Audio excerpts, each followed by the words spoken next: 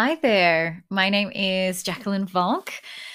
This is episode 9, and I'm from the Pod Canberra. We're a granny flat and secondary residence builder in the ACT, and we also build in the surrounds.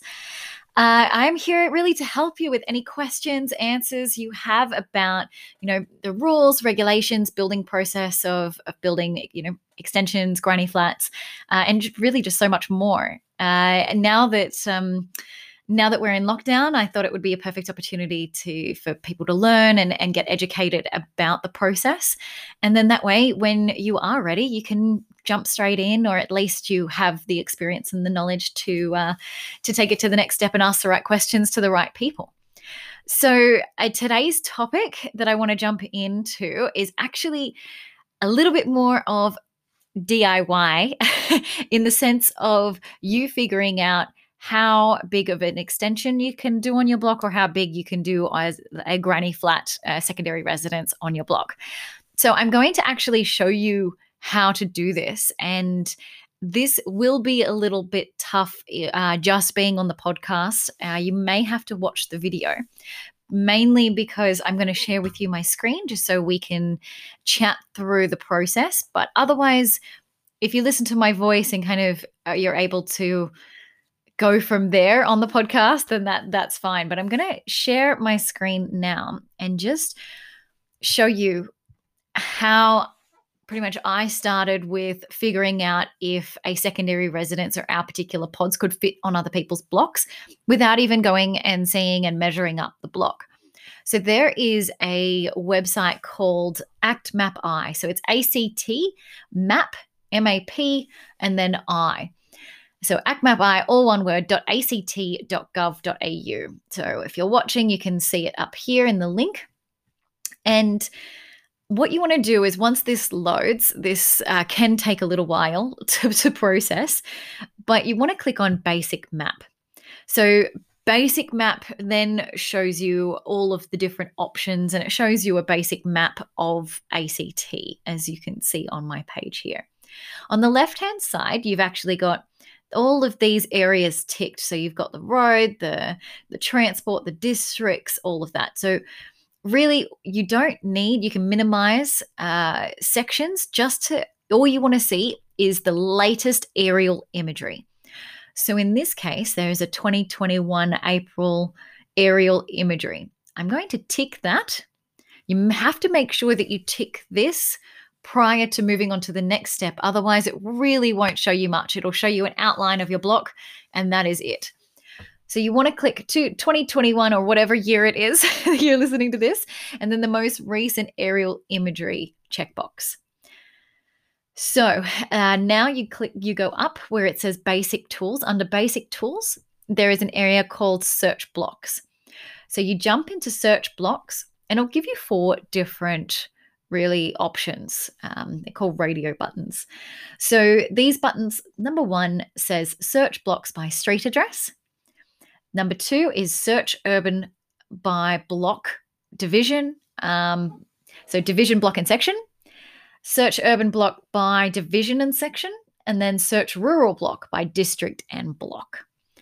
So the best one to do if you are just in ACT and you don't know your block and section, not everyone remembers it offhand unless you've done renovations or you're looking at doing this a little bit further. But to find out your block and section and to make it easy, I actually usually just do by street address. It is a little bit finicky. So I will share with you what you have to type in. So when you click Next, it'll take you to a search block by street address. So I'm going to go what we're using for our display address, which is 124 Batamara Street. Now, I could do Warramanga, but this is not going to find me the address. All you need is the street number, the street name, and that is it. Do not put in street and do not put in the suburb. Then click search, and all of the different Batamara streets that has 124 in it that is in ACT will pop up on this left-hand side. You may get little sections on the left-hand side saying 12 Batamara, 14 Batamara, 1 Batamara, and you'll need to scroll down to find your particular block. But as you can see here, or if you're listening and you're testing this out, you want to, this one just automatically popped up. It says on this left-hand side that it gives me the address. It gives me that it's an RZ1 zone. If you're not sure about RZ zones, definitely read our blog on it because it explains what RZ1, RZ2, RZ3, 4 all mean. Here we've got plan numbers, which we don't really need at this stage, but then it also has your block size. So it says block area, 967 meters squared. You're like, great. And at the very top, it's got the block and section. Where at the very top, where it's in bold letters, and it has the block and section and the suburb, you want to actually click on the little arrow moving to the side. So you click on that arrow and it will take you to even a further detailed section of this particular plan and this particular block. So it's got the same information in the description, but if you scroll down, it's got the details. So it has like the block derived area, the leased area, block number, section if it's registered. It's got the ground level. So, it was the division name, the district name, and it's also got the legislations that are revolved around that particular block.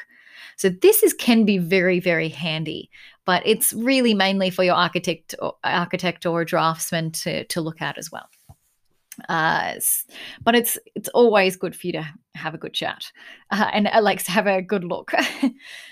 All right, so here you can see the area will be highlighted of that particular block.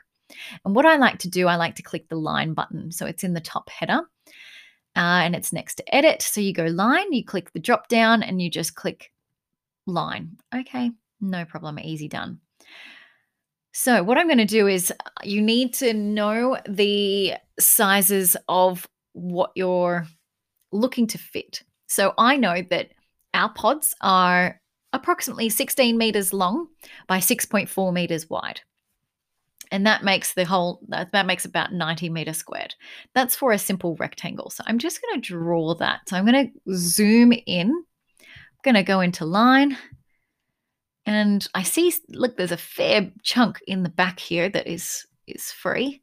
So I'm going to make sure that all of the, actually, I'll just draw something in the middle of the block first. As you hover, don't click anything because it'll come up. As you can see, it shows you how long my line is. So you can go line. Okay, it's currently 14 meters, currently 15 and 15.89, 15.99, and 16.3. Okay, cool. 0.03. And now 6.4 along that side, and then the long side, another 16 meters, and then you double click and it will circulate the whole the whole shape. So don't worry about this total 45 meters. That's actually linear meters around the circumference. It's nothing to do with the internal meter square rate. So you can look here and you're like, okay, cool. That's very, very handy to know. What you need to do is calculate 3 meters from the back, because you'll always need to keep 3 meters distance. Whether you have an easement or not, the rear boundary is usually 3 meters. You can be 1.5 off one side, but then you need to be 3 meters off the other side. So it gives you an idea that ultimately this area here is the only place where you can fit a pod or a secondary residence in this particular block. So also what you need to consider is that if there is an easement on the rear of your block or even the side of your block, you need to keep a 3 meter distance between the boundary and the house to make sure that the government can access this back and potentially side easement. So that means if you want to go 1.5 off, one side, and you want to put maybe a pod or a secondary residence. I'm so used to saying a pod, so just excuse me for a moment. And maybe you want to do something like a little bit of a different design. And then you're going to add like a double carport here, just hypothetically on the side. So you're actually taking up the majority of that distance, and there's not much walkway. You can't really get through to the back of the block if there was an easement there. So that is definitely something you need to keep an eye on. You need to keep a 3 meters all the way on one side of the house. So you can see in this particular block, we can't quite get 3 meters on this side. And I'm going over the house just slightly, mainly because of the eave that hangs over. So it's to the actual brickwork. Another thing I get asked a lot is, you have a look at this. This is where the street is, this section here. Then you've got all of this, which is verge. So that's 17 meters of verge. A lot of people are like, can I just build a pod in the front of my house? I've got so much space. And they don't realize that it's actually from your water meter back 6 meters is your land. So is what you're allowed to build on. So the water meter is pretty much on your land, like it's on like almost the edge of your land in the majority of cases. Obviously, everyone's slightly different, but it's a good marking point. And then if you measure 6 meters behind your water meter, that's where you can start building from. So that's what's called the building line. So you can't actually build any carports, garages, or any construction like buildings in front of that 6 meter boundary line. In rural blocks, sometimes it's 10 meters, sometimes it's 20 meters. And, sometimes if you're on a corner block, one side is 6 meters, one side is 4 meters. If you've got parklands on the back or the side of your house, you need to be 4 meters back from parklands. So there's lots of little rules and regulations you want to find out. But if you want to have a look on a basic level, also we've got blogs about it. So if you do want to know the detail of what to look out for, read those. But if you want just to know on a basic level what could fit, and you want to do a little bit of homework yourself, because we're all in lockdown, we may as well. This is a really good tool, the ActMapI, to play around and draw lines and draw a swimming pool or draw the carport and do everything to scale on your actual block. So it's really cool and really interesting, and you can see how much private open space this might have. Also, a really important part that I just completely missed is that the top of the screen is always going to be north. So ultimately, you want to be facing your secondary residence or your extension. You want to try to face it north. And that means you also want to, excuse me, I'm so sorry. You want to also separate it from the house. So you need to be 3 meters away from the main residence.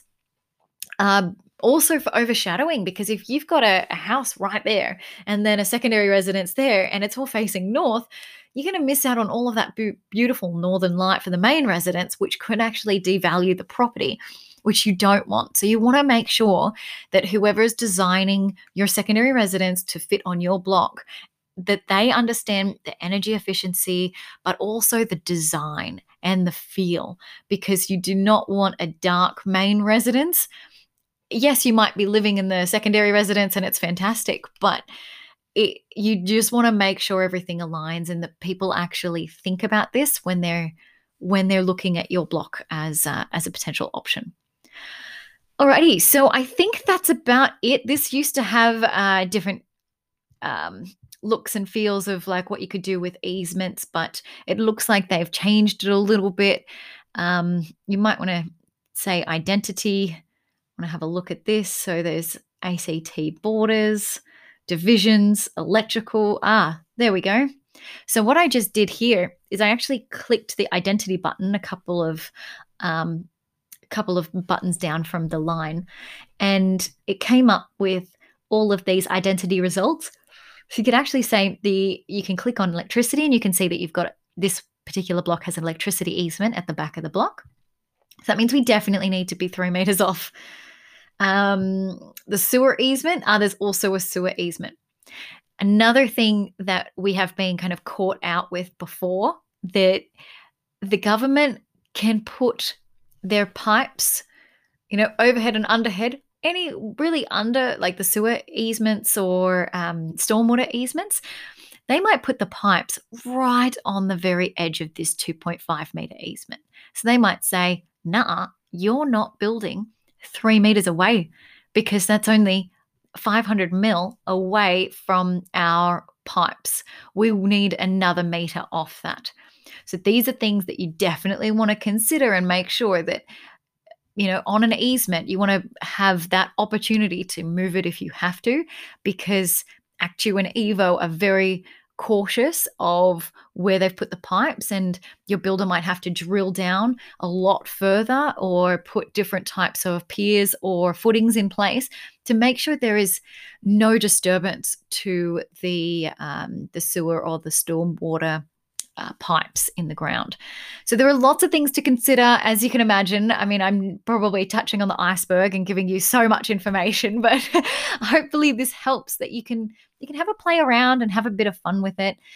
See what could fit on your block. You can take screenshots of this, and you can learn a lot from your own block, and it's sometimes fun to do the research, and that way you don't need to always give your information to people. You can figure it out yourself by also finding out what size secondary residence it is. So you might ask for a plan, or you might email someone and just ask for the sizes, whether they're 10 meters wide by 12 meters and etc. What are the sizes? Maybe you want a 1 bedroom, maybe you want a 2 bedroom. So it's all good things to consider and to do, and I will leave it in your hands. And if you have any other questions, please let me know. I am in lockdown and more than happy to to help out. I mean, the whole team is always happy to help out at any time, but this is just a good way that we can show you how to look at your block, and you can have the control over it yourself, rather than other people and everyone else telling you what you can and can't do on your own block. Knowledge is power. Well, have a lovely rest of your day or evening, and I will chat to you soon. Thank you for listening.